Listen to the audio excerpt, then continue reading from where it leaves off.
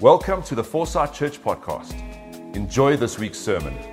For more information about us, go to foresightchurch.co.za. Hey, good morning, friends, on this Resurrection Sunday. What a wonderful worship set we had, all the musicians together. Good to see them all. Good to see them all in their own homes, working together for this message, this meeting. My name is Chris, and it's my privilege of leading you in this service today. Children's church teacher sitting with this group of kids, and they're all gathered round, and she says, "Hey kids, what do we need to do to be with Jesus? Do we need to do good things?" And all the kids said, "No, good deeds can't save us." She said, "Okay, and what happens if we give all our money away? Can we buy salvation?" And they all said, "No, salvation is not bought." And then she says, "So what do we need to do to be with Jesus?" And one of the little girls puts up her hand and shouts, "You gotta die." Well, friends, that's true in many instances. I do believe, though, however, that many of us will live to see Jesus face to face when he comes to fetch us with the rapture. We're on our way to meet with him, and he's coming soon. Today, it's my privilege to talk to you about the resurrection of Jesus Christ, an incredible story. We're going to pick that story up in John chapter 20. Now, I really like epic movies. Movies I can watch over and over again. A storyline, right? Forrest Gump, Gladiator, The Patriot, Mel Gibson's one. The Last of the Mohicans, Last Samurai, Troy, Braveheart, American Sniper. You get the picture.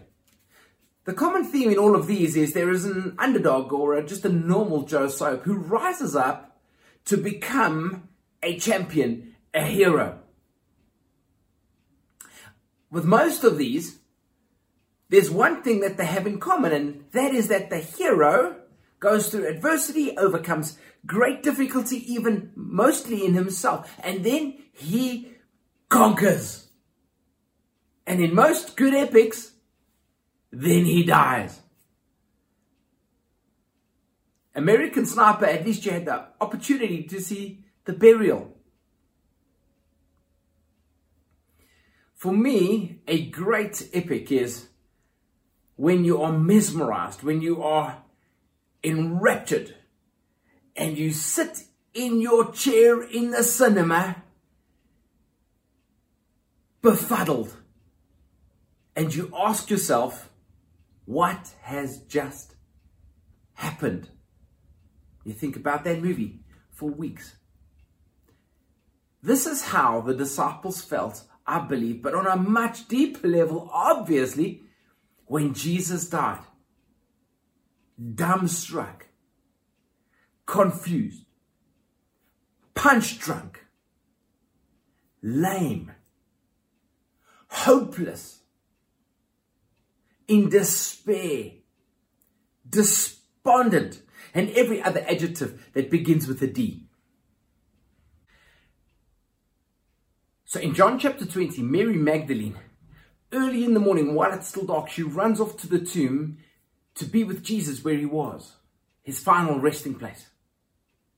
When she gets there, the tomb has been broken open. She runs back to the disciples. She says to Peter, "Peter, John, they've taken him."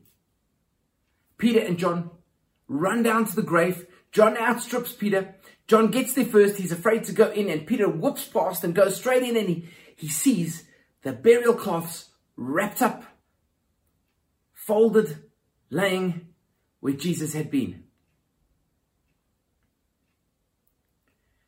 Finally, John goes in.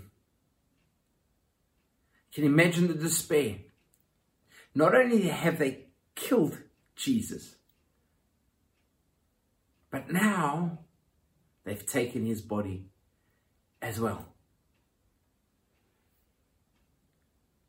The Bible says he saw and believed.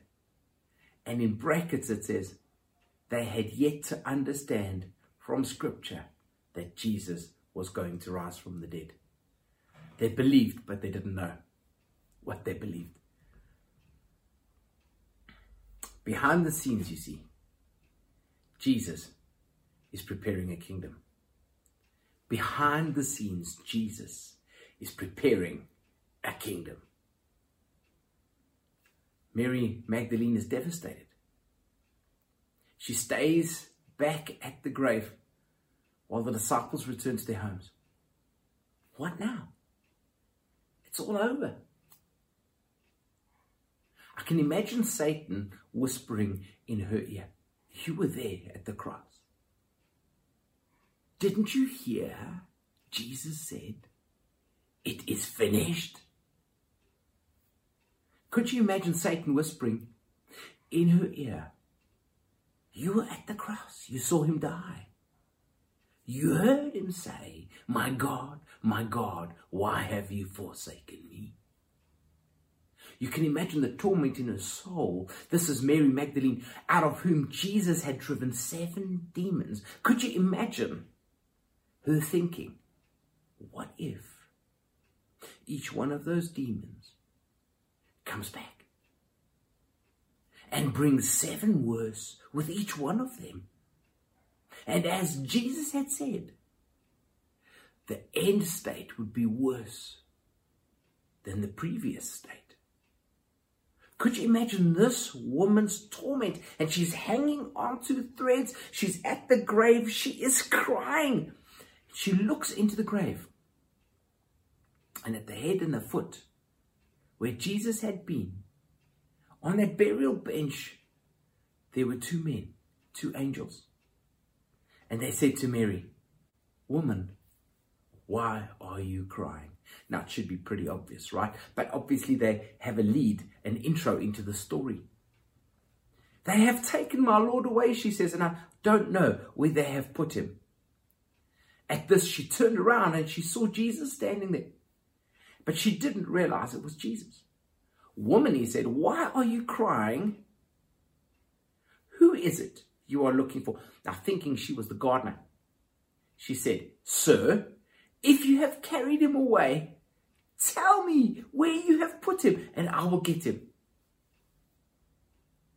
Jesus says to her, "Mary." She turned towards him, and in Aramaic she cries out, "Rabboni," which means "my teacher." Jesus said, "Do not hold on to me, for I have not yet returned to my Father. Go instead and tell my brothers that I am returning to my Father and to your Father, to my God and to your God." And she returned to the disciples with the news, "I have seen the Lord." And she had told them all these things. Now, I'd like to interject such a profound portion of scripture here to understand why Jesus said, "Don't hold on to me. I have yet to return to my God and your God, to my Father and to your Father." See, just a little bit after that, he says to Thomas, "You can touch me," but to Mary, he says, "You can't touch me." What had happened in between?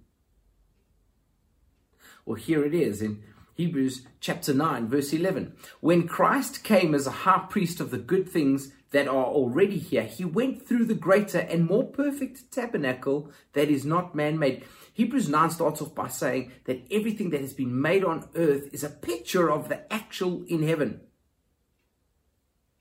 He went through the greater and more perfect tabernacle that is not man-made. That is to say, not a part of this creation. He did not enter by the means of the blood of goats and calves, but he entered the most holy place once for all by his own blood. Jesus went into heaven to present his blood before the throne of God. Once for all by his own blood, having obtained eternal redemption.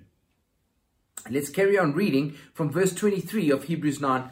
"It was necessary then for the copies of the heavenly things to be purified with these sacrifices," talking about earth, "but the heavenly things themselves with better sacrifices than these," talking about the blood of bulls, goats, and lambs. "For Christ did not enter a man-made sanctuary that was only a copy of the true one. He entered heaven itself now to appear for us in God's presence. Christ had to take his sacrifice to the throne, to the altar that's in heaven, that is the real, of which the temple in Jerusalem was only a copy, a replica. He had to bring the perfect sacrifice to cleanse sin, to atone for sin once for all mankind in heaven. And then obviously he returned later to meet with his disciples. Jesus said, Mary. Friends, one word from Jesus can change your life. I know in my spirit, and we've been praying for this, that this word, one word from Jesus will change your life today. One word from Jesus when he calls your name will change you forever. I'm praying that God today will speak a word into your spirit. Behind the scenes, Jesus was preparing a kingdom. What does resurrection mean today? Well, I've got a few points. Firstly, if you believe in Jesus, you will live and you will not die. John chapter 11 verse 25 says this: Jesus at the resurrection of Lazarus says to Mary, I am the resurrection and the life. The one who believes in me will live even though they die. And whoever lives by believing in me will never die. And then he asks her, do you believe this? Friends, point number 2. There is hope. Even beyond this world, there is an eternal hope. 1 Corinthians 15 verse 9 actually challenges us and says, if we have hope for this world only, we are to be pitied more than all men. There is a hope beyond this world. Where is Jesus now? And what is he doing now that he's resurrected and ascended? Well, firstly, he is seated at the right hand of the Father in heaven. Look at Ephesians chapter 1, end of verse 19 into 20 and 21. It says, that power is the working which he exerted in Christ when he raised him from the dead and seated him at his right hand in the heavenly realms, far above all rule and authority and power and dominion and every title that can be given, not only in the present age, but also in the one to come. That is Jesus, seated and ruling. Second point, what is Jesus doing today? He is preparing a place for you. In John chapter 14, Jesus says, in my Father's house are many rooms. If it were not so, I would have told you. But I am going to prepare a place for you, that you may be with me where I am. And I am coming to fetch you, to take you back to be with me. Jesus is preparing an eternity for you with him in heaven. The third point, what is Jesus doing? Well, Jesus right now is preparing to come back and to judge the living and the dead. I want to tell you that when Jesus came the first time, he came as a lamb. He came as a baby in swaddling clothes, lying in a manger. He came humble in the form of a man. Jesus is coming back as the rider on a white horse. On his leg is emblazoned King of Kings and Lord of Lords. He is whipping out his sword. He is coming back to judge this world. He is coming back to take us to be with him. Jesus is coming back not as a little lamb. Jesus is coming back as the roaring lion. Behind the scenes, Jesus is preparing his kingdom. So why is he taking so long? Can't he come now? I know with the mayhem in this world, we truly need Jesus to come back soon, do we not? 2 Peter chapter 3 verse 9 says this, the Lord is not slow in keeping his promise, as some understand slowness, but he is patient with you, not wanting one person to perish, but everyone to come to repentance. When will Jesus come again? Well, he will come when the last person has had the opportunity to say no to Jesus. So what do we do with the resurrection of Jesus? Well, the Bible teaches us we pray. What do we pray for?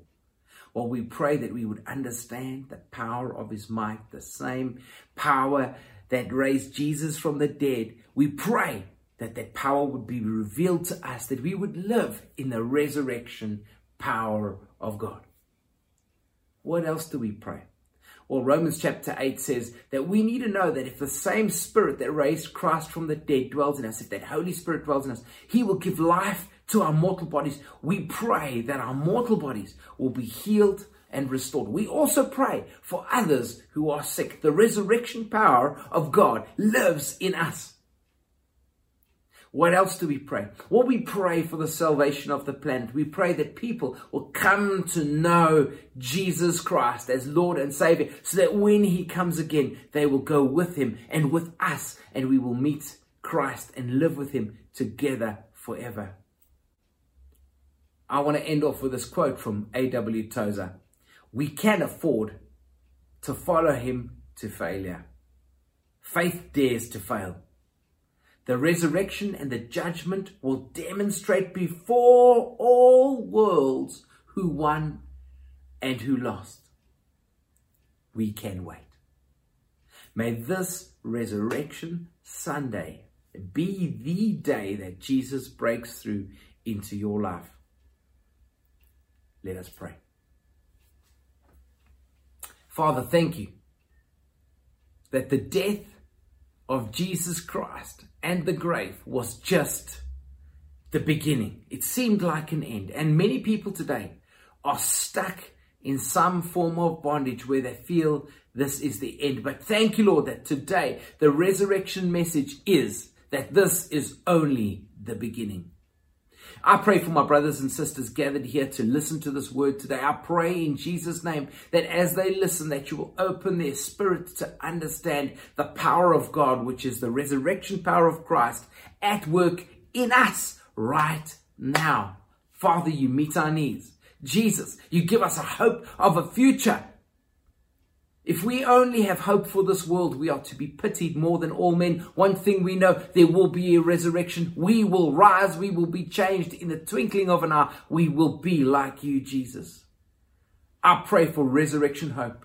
And as Mary was changed at the grave from a sobbing, hopeless mass to a woman who went back and proclaimed the glory of God to the disciples, I pray that there will be a change even in our midst right now. Father, for those who are inwardly in despair and hopelessness because of situations, may you, oh Father, give us right now the resurrection power of Christ to rise up from that grave in which we find ourselves and to live a resurrected life. In Jesus' name, be glorified, Lord. Let your kingdom come. Amen. So I want to greet you today. As the disciples greeted one another after Jesus' resurrection, they would say, Maranatha, Jesus, come. They expected him any moment. His coming is soon. Maranatha, Jesus, come. God bless you.